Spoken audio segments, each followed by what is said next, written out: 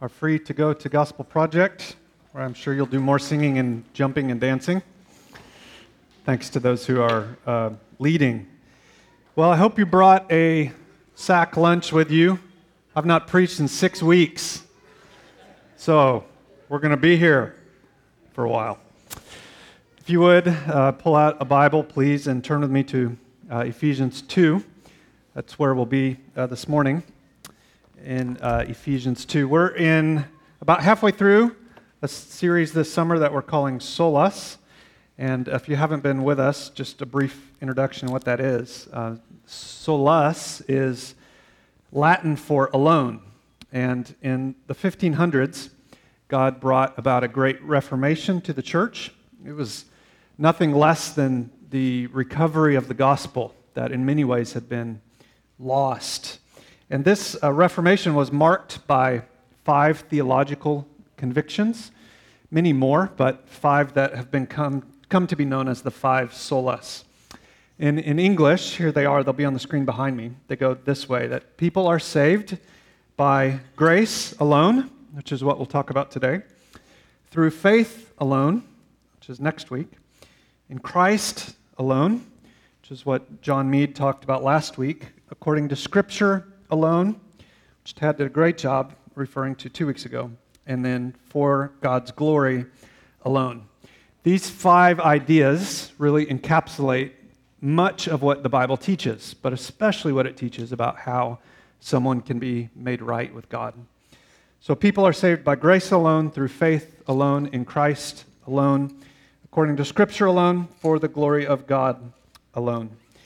And to try and help us remember these things, we've got a couple of things we're giving away. This week, we've got a moleskin journal with those 5 on the front in pretty letters. So all the dudes are going to be jumping for joy.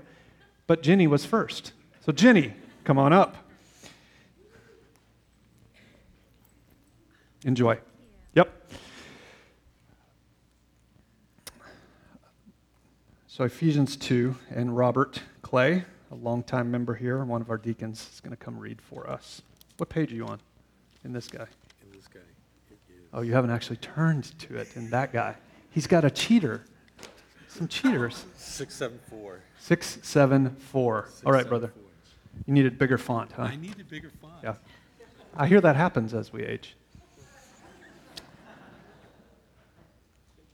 And you were dead in the trespasses and sins in which you once walked, following the course of this world, following the prince of the power of the air, the spirit that is now at work in the sons of disobedience, among whom we all once lived in the passions of our flesh, carrying out the desires of the body and the mind, and were by nature children of wrath, like the rest of mankind. But God, being rich in mercy, because of the great love with which he loved us, even when we were dead in our trespasses, made us alive together with Christ. By grace you have been saved, and raised us up with him and seated us with him in the heavenly places in Christ Jesus, so that in the coming ages he might show the immeasurable riches of his grace in kindness toward us in Christ Jesus. For by grace you have been saved through faith. And this is not your own doing. It is the gift of God, not a result of works, so that no one may boast. For we are his workmanship, created in Christ Jesus for good works, which God prepared beforehand that we should walk in them. Amen. Thank you, brother. He was a young man with a bright future, born to, not Robert, of course, born to a copper miner His dad was a blue-collar worker, and early on he decided he wanted a better life for his son. So he put him on a path to be a lawyer. At 21, this young man had already earned his undergrad and his Master of Arts. No pressure, students. By that same year he earned his master's, he got so scared in a storm that he thought he would die. And in a moment of panic, he cried out that he would become a monk if God would save him from this storm. Well, he survived, and 2 weeks later, he fulfilled that pledge, gave up a life of law in order to join a monastery. That's quite a change, isn't it? His dad was so disappointed in him, but he believed that this would be the place, the monastery, in which he would earn peace with God. Friends, this young man I'm talking about was bothered by something that very few in our time are bothered by. He was troubled by the question, how can sinful people be made right with a holy God? This was what consumed him. How can sinful people be made right with God? To put that a different way, this young man understood that he was the rightful recipient of God's wrath. And so he set about in everything he did to try and fix that. Becoming a monk in his day was the super spiritual way of trying to earn the favor of God. He wrote years later of this experience, if I could believe that God was not angry with me, I would stand on my head for joy. This young monk was known to lay on hard stone floors at night to keep himself awake in prayer. He would fast, often for days at a time. He consumed himself with what the church of his day taught were the good works that would earn you acceptance with God. Things like poverty and vigils and mortification, sacraments. He'd go entire months in the winter without using a blanket. That somehow making yourself uncomfortable and life harder would show that you prized the next world better than this one. He even made a pilgrimage to Rome to fix his doubts and fears by going to the Vatican itself. And it was believed if you would climb this certain set of stairs on your hands and knees, kissing each step as you went, praying both for yourself and for your family in purgatory, then God would be pleased. But not even Rome would cleanse this young man's conscience. And so he pressed on, earned a doctorate in theology, took over the chair at a university as a Bible preacher, and took a vow to be a priest. Everything he was told to do to gain peace with God, he did. But nothing worked. None of these things worked. He was like a cancer patient going for his weekly dose of chemotherapy, getting sicker and sicker and sicker. But the chemo was not killing the cancer. It was simply making him worse. This man understood the first 3 verses that Robert read to us. Ephesians 2, 1 through 3. He probably grasped them more than many of us have experientially. Notice the way the text describes the condition of every single person who has ever lived. It says in verse 1 that we're dead in our trespasses and sins. It says in verse 2 that we're enslaved to the evil of the world. In verse 2, it says that we're enslaved to Satan. Verse 3, it says that we're enslaved to uncontrollable sinful desires. The picture here is bleak, isn't it? Really what Paul is getting at, the author, is that all human beings, apart from God, are hopeless and helpless. that morally speaking before a holy God, we are all hopeless and helpless, that our wills are bound to the world, the flesh, and the devil. Now, don't misunderstand me, though. That doesn't mean everyone is as bad as they could be. We each have the potential to get worse. Nor does that mean that everyone's hopelessness and helplessness is readily seen and felt. Many people without Christ are ethical, moral, good neighbors, right? And in some ways, it seems as though some without Christ live good lives. So this is not to say that everyone's hopelessness and helplessness is obvious. Many people without Christ appear to be doing quite well. But according to Ephesians 2, 1 through 3, all the kindness and ethical uprightness somebody can muster doesn't change what's on the inside. Good, religious, ethical behavior does not earn one right standing with God. There were people in Jesus' day that if you looked at them, appeared to have it all together. They followed the religious rules. They were good citizens. They paid their taxes. They looked like good, godly people. But Jesus spoke the most harshly to them. Here's one example in Matthew 23. Woe to you, scribes and Pharisees, hypocrites, for you are like whitewashed tombs, which outwardly appear beautiful, but within you're full of dead men's bones and all uncleanliness. So you also appear outwardly righteous to others, but within you're full of hypocrisy and lawlessness.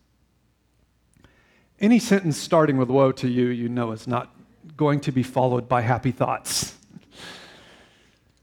Jesus is getting at your outward behavior can look and even in many ways be right, but it doesn't fix what's on the inside. You see, our plight in this world is one in which we are born spiritually dead, but physically alive. I'll talk more about that in a moment. Non-Christians here today, friends, have you come to the point of recognition that you are hopeless and helpless? Are you there? Do you see it? Have you come to recognize honestly that there are evil, destructive thoughts inside of you that no matter how hard you try, you can't seem to get away from? The kinds of thoughts you have never said out loud. Have you experienced your inability to really change? Do you find that good things seem to take control of you and become consuming things? Do you find yourself drowning your condemning conscience with the noise of Spotify or Netflix? Well, if so, I hope you'll listen to this young man that I talked about in our introduction. Now, an important question to ask at this point of this really encouraging sermon is, how did we get this way? If Ephesians 2 is correct, if the real plight of people apart from God is that we are hopeless and helpless, then how did we end up here? Well, verse 3, the latter half answers that question. It says, we were by nature children of wrath like the rest of mankind. And every parent in the room breathes a deep sigh of relief. It's not nurture. It's nature. That we are born spiritually dead, but physically alive. And then, of course, we all choose to willingly follow those sinful desires that we have. You see, by nature, we are separated from God and thus worthy of His wrath. And so, contrary to popular opinion, something we really need to hear and to know today is that our great need is not for renovation. Our great need is not for better self-esteem. We don't merely need moral improvement or more education, or different government. Friends, those kinds of changes are only skin deep. What we need is something from the inside out. What we need is resurrection. And only Christ can bring that. You see, friends, we're people not just spiritually sick, but rather spiritually dead. We've all been living in a morgue. Physically alive, but spiritually dead.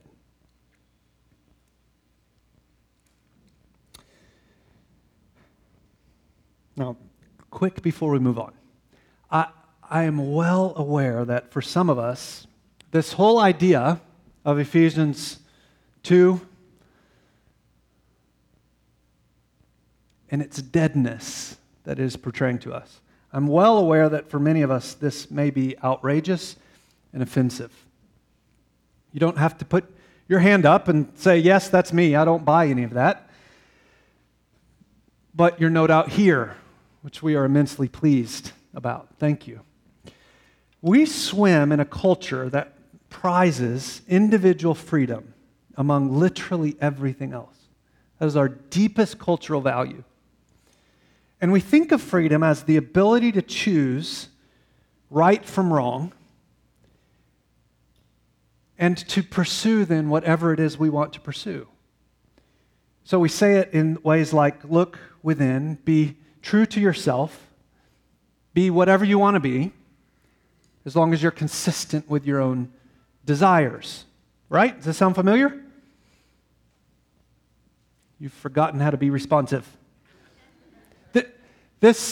I've lived a lot of places, and nowhere is this cultural value as strong as it is here in Phoenix, Arizona. That we are the autonomous self, that we do what we want and we're free to do so. But Ephesians chapter 2 paints a different picture. It says instead that we're not people in freedom, that we're people in bondage, that we're people ruled by our passions, and we can't change that. And so if that's offensive to you, or perhaps just a different way of thinking, I would ask you to consider, is that not a better explanation for the world in which we live? When we look around and see the way in which we live and people around us live, isn't that a better solution to see that we are, in fact, not free? We are dead in our sins. Maybe an example would help. Some of us in the room would be familiar with a man named Ed Sheeran. Ed is one of the most popular pop artists today. He is 26 years old and is already a worldwide sensation. Now, whether you like the guy or not, he is unbelievably talented, just incredible. Can fill stadiums with just himself and his guitar and a little kickboard. I don't know what that's called. Ed has already won 2 Grammys. And listen to a little bit about his life. He recently took an entire year off of work just to travel. Can you imagine? A year? No work. Iceland, Australia, Africa, Japan, just playing for an entire year. He was watching a James Bond film a while back and made a passing comment to some buddies about how he liked the car James Bond was driving. So they said, well, why don't you get one? It was an Aston Martin. Those cost $200,000. So literally, in the middle of the movie, picked up a phone, called the nearest dealership, and said, I'd like one. Went and picked it up. This guy seems to have everything going for him. Everything. 26, one of the most popular artists, has already sold 20 million records. Think if he just made $1 from every record. Makes more, of course, but that's a lot of money, isn't it? But in an interview with Megyn Kelly a few days ago, Ed said these words: all performers crave really crave is attention. Of course, I'm insecure. All successful people are overly insecure.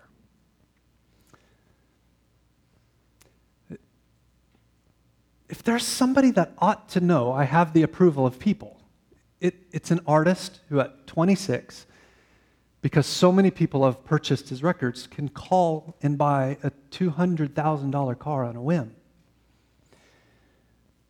But this guy is so insecure, he doesn't own a cell phone. And he's deleted his Twitter account because he can't handle people saying negative things about him. If the things of the world could provide what the soul most needs, Ed Sheeran would be the happiest man on the planet. But this week, instead, he's talking about his insecurities. Isn't Ephesians 2 a better understanding of life? We're not free. We're bound in sin. Hopeless and helpless, just like we are. Now look at verse 4. Some of you are wishing I did not come back. Verse 4, let me read a couple of verses for us. It says, "But God, being rich in mercy, because of the great love with which He loved us, even when we were dead in our trespasses, made us alive together with Christ. By grace you have been saved, and seated us up with Him, and raised us up in the heavenly places in Christ."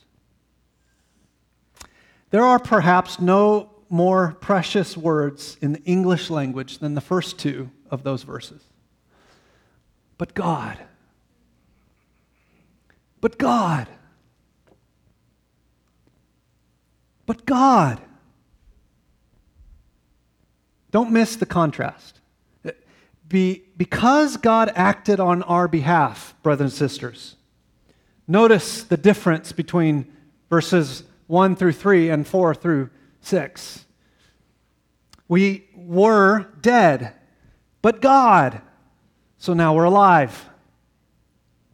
We were enslaved, but God, so now we're victorious in the power of the risen Christ. We were separated from God, but God, now we are united to Him. We were under God's wrath, but God, now we're wrapped in His love. Where is Dre when we need him? Yelling, shouting, "This is great news!" But God. Now, what is all of this?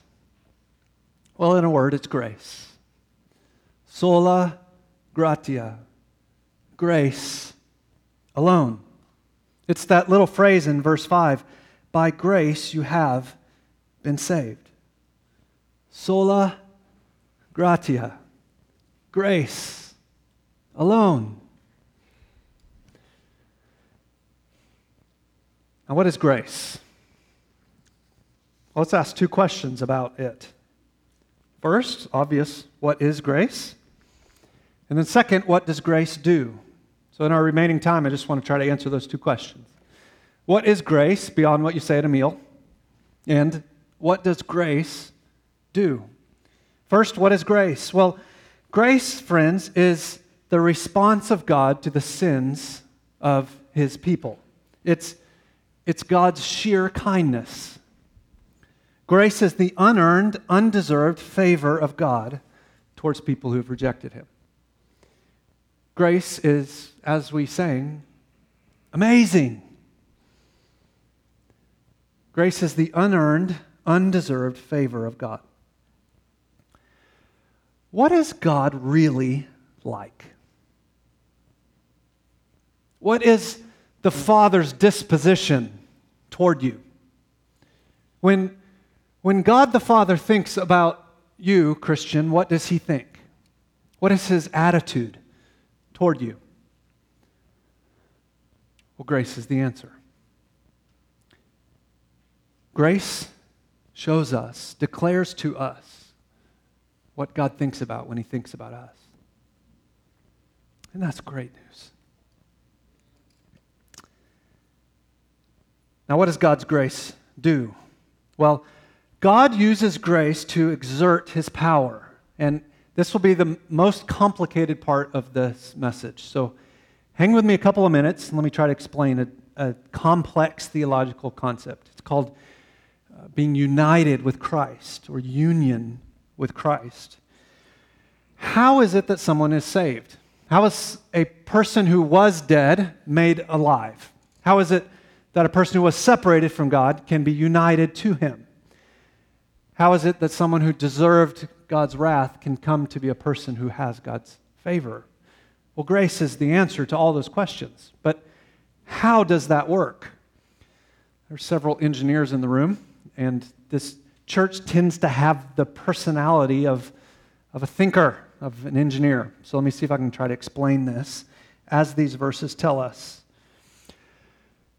Somehow, by God's miraculous power, using grace through faith, which we'll talk about next week, when someone moves from death to life, which is a way of saying when they become a Christian, then somehow you travel back to Golgotha, to a hill outside of Jerusalem.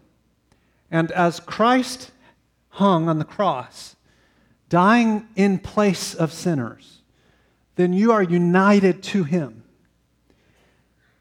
So much so that when he died, then that part of you that deserved eternal separation from God, that part of you that's dead in sin, is united to Christ and dies with Christ. Now, beyond Ephesians 2 telling us that, how does that happen? I don't know. That's a miraculous thing. But it tells us that that's what takes place. So that when Christ died, who else died? You died. And then, several days later, Jesus miraculously rose from the dead. Now, what's all that about? Well, the resurrection proves that the death of Christ satisfied the judgment of God. It proves that the sacrifice was acceptable to the Father. It proves that everything Jesus said and did was true. And not only that, when Jesus rose from the dead, then who else rose? This isn't rocket science. You rose, Christian. This is what's called union with Christ, being united with Christ. One of the books I read on my sabbatical is about this topic. And the author pointed something out that I hadn't ever really thought about before. Paul, so the author of the majority of books in the New Testament, doesn't call us Christians. Have you ever noticed that? As best I can tell, there's not a single place Paul says of you, believer, that you are a Christian. Now, that doesn't mean it's not true. It is. But that's not his chosen descriptor for somebody who's following Christ. His chosen phrase is, bless you, is in Christ. In Christ. In Christ. He says it dozens and dozens and dozens and dozens and dozens of times. What does in Christ mean? It means when Christ died, you were placed into him and you died too. And when Christ rose, you rose too. In Christ. Now, this is such a revolutionary concept that when God used Paul to write the letter of Ephesians, he had to make up words to describe it. Literally words that did not exist. So look at verse 5. There's this phrase that God made us alive together with Christ. You see that? made us alive together with Christ. And then in verse 6, he raised us up with him. And then later in verse 6, he seated us with him. All three of those are words that did not exist prior to them being written by Paul. And they are nowhere in ancient literature apart from Christian writings. They're taking a term and then adding a prefix to it that's with. Such a revolutionary concept, Paul had to coin terms. That's how precious being united to Christ is. It changes everything. The young man I talked about in our introduction lived in a period of time in which the majority of churches taught that God would bestow his grace upon you after you did your best. And so, literally, the way it was thought of is you muster up the very best that's in you, and then God will give you grace. And you can continue in that grace as you practice the sacraments, because it's through those 7 things that God will give you continued grace. But if you quit doing your best, then you no longer had grace.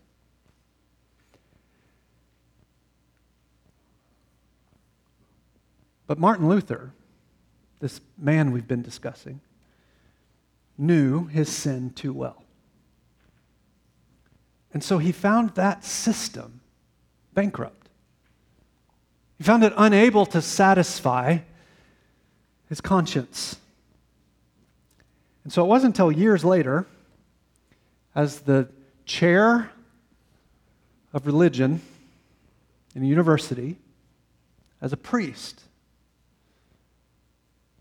studying the book of Romans to teach it to a class, that he actually came to see what grace is and was saved.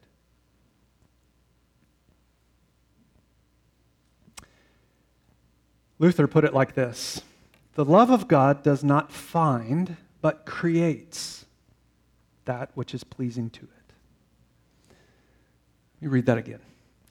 The love of God does not find, but creates that which is pleasing to it.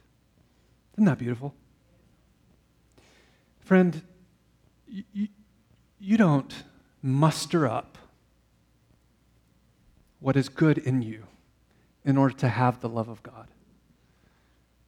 Instead, the grace of God comes to you, and the love of God then recreates in you what is pleasing to him. That's grace. Another book I read on my sabbatical uses this phrase. It's gross, but you're going to remember it. Grace lances the boil of merit.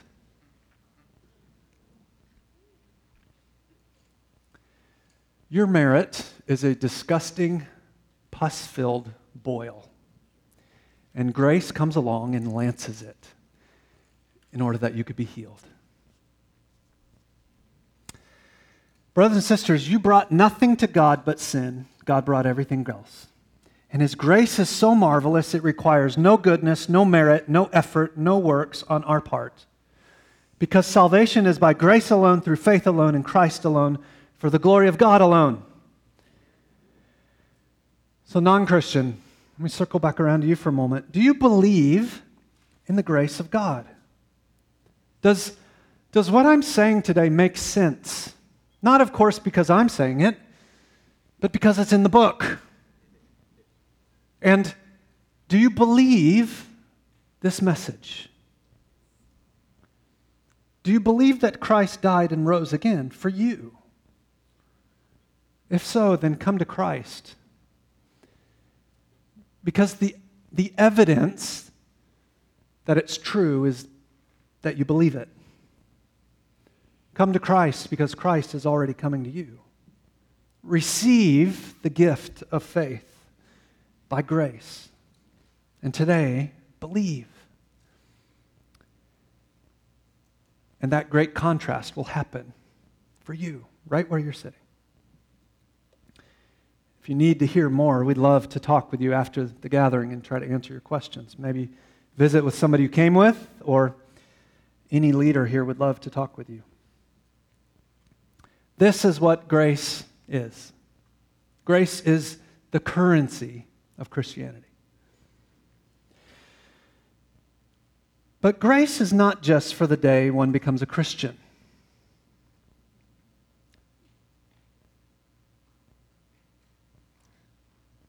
Grace is for every day.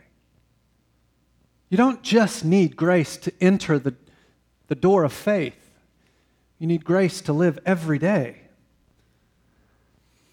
The Christian life begins with grace, it continues with grace, and it will forever be wrapped in the loving grace of our good Father. You see, Christian, you and I are called by God to obey Him, to give our lives away in service to others, to freely share our money and possessions, to wage war on sin, to persevere through every trial, to forsake every lesser joy for the greater joy of Christ. And all of that takes grace. All of that can't happen based on your own merit. All of that requires the power of God to meet our need. And if grace isn't moving you to that kind of life, then something is tragically wrong. A great pastor during World War II named Dietrich Bonhoeffer was writing to a church that had been accustomed to grace that was less than grace. I love the way he puts this. This will be on the screen. He said, "Cheap grace is the deadly enemy of our church. We're fighting today for costly grace. Cheap grace is grace without discipleship, grace without the cross, grace without Jesus Christ. Costly grace is above all costly because it cost God the life of His Son. Above all, it is grace because God did not reckon His Son too dear a price to pay on our life, but delivered Him up for us." Friends, if we think of grace as this is given to you so that you can continue to live life however you want, but your ticket is stamped and you'll have heaven when you die, then that's what Bonhoeffer would call cheap grace. So I'd ask, brothers and sisters, the same thing that dear brother was asking the church of his day. Are you living in cheap grace or costly grace? The person who genuinely gets the message of grace understands that he is then set free from sin, but bound to a life of obedience to the God who bought him from that sin. God's grace is the power not only for entering a life of faith, but for now living a life of costly grace, costly faith every day.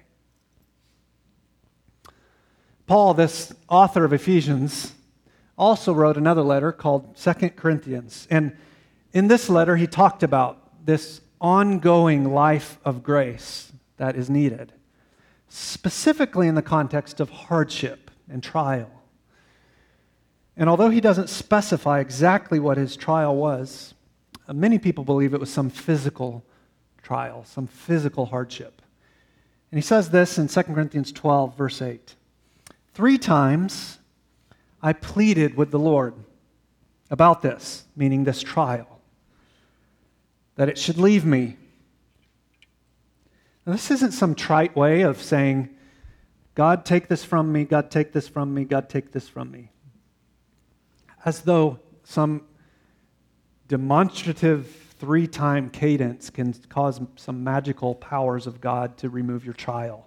That's not what he's saying. This is a Hebraic way of saying, I begged and begged and begged and begged God to remove this painful, horrible difficulty. there anything in your life like that?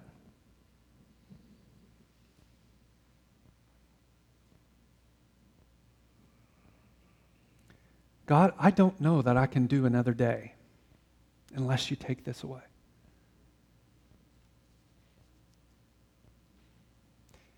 If you haven't known that experience yet, it's just because you're too young.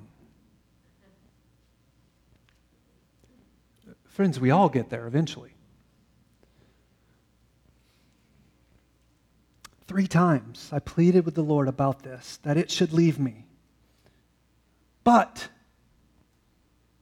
God said to me, my grace is sufficient for you. For my power is perfected in weakness. Therefore, I will boast all the more gladly of my weaknesses, so that the power of Christ may rest upon me.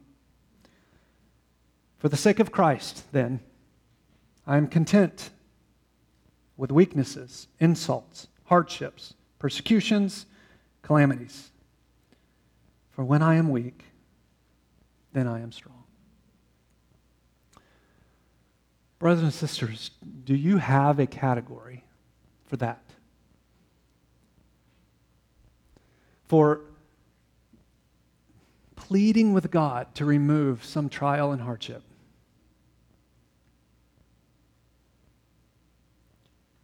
It not to be removed. And for you to find that God's grace is enough.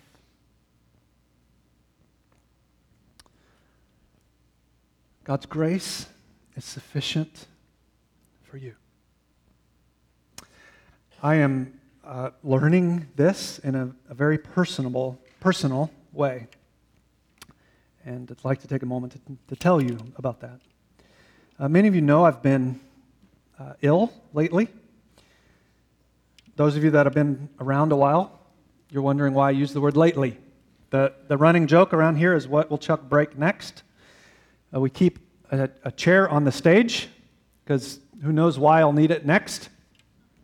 My entire life, I've been the guy when you go to the doctor, they say, hold on a second, and they go to get the medical student.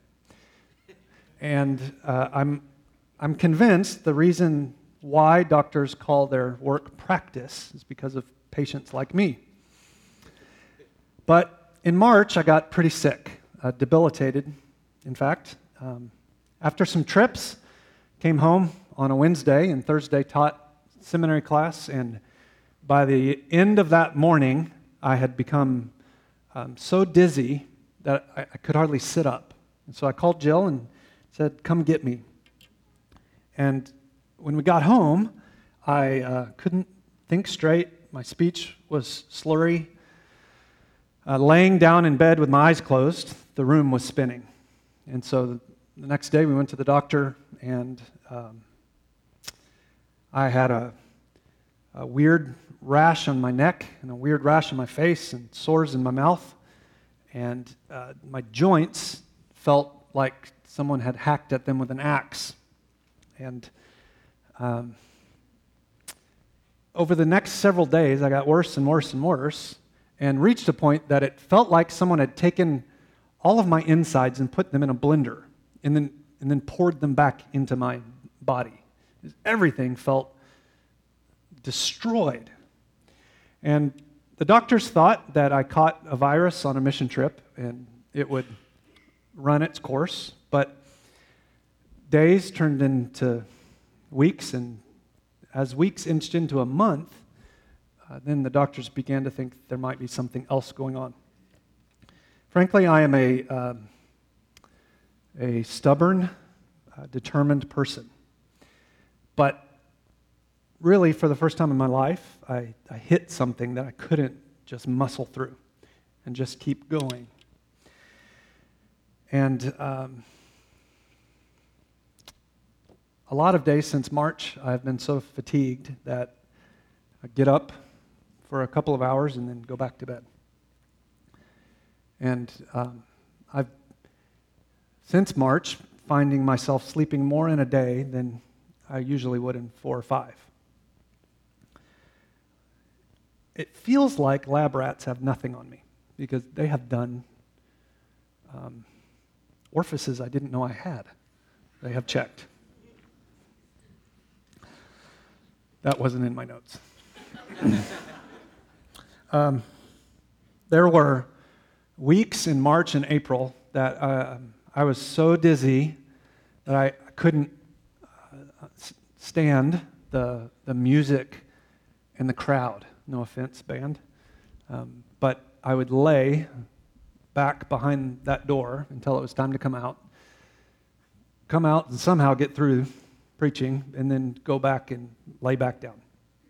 It was pathetic. But I've had all of these tests done, and Tad and Gracie, in many ways, have held all the pieces of what happens around here together, so I'd thank them publicly. Good news is, it seems that the doctors have found the cause. I was recently diagnosed with an autoimmune disease called lupus. And frankly, lupus wasn't on my plan for 2017. I have heard of lupus, but never known anybody with it. And never had conceived that in some way all of these challenges that I've had physically for years are in some way connected. But it turns out they are, and that this autoimmune disease has been causing problems likely for a long time. If you're unfamiliar with it, lupus is an autoimmune disease that causes your body to declare a civil war. It creates inflammation and causes the body to fight itself. It is chronic, incurable, and can affect essentially any part of your body. Now, to be candid, waking up exhausted and hurting every morning is not fun. And having to limit good things in my calendar as a father and a husband and a pastor is like cutting my arm off. I want my life to count for Christ. I don't want to lay around in bed.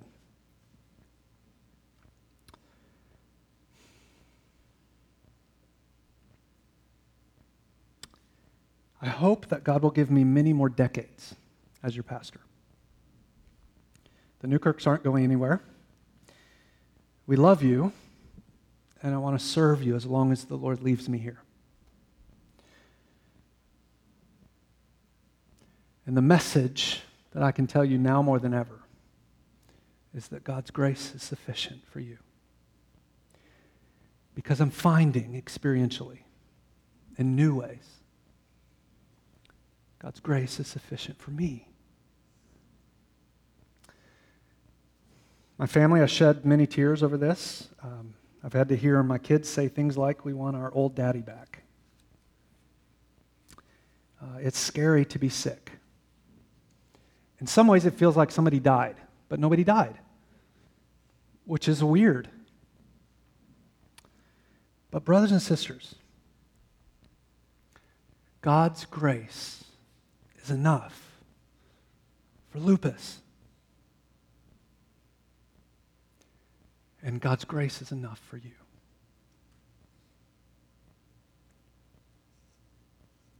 His power is perfected when we are at our weakest. Sola gratia. Grace alone. Dad, would you come pray for us, brother?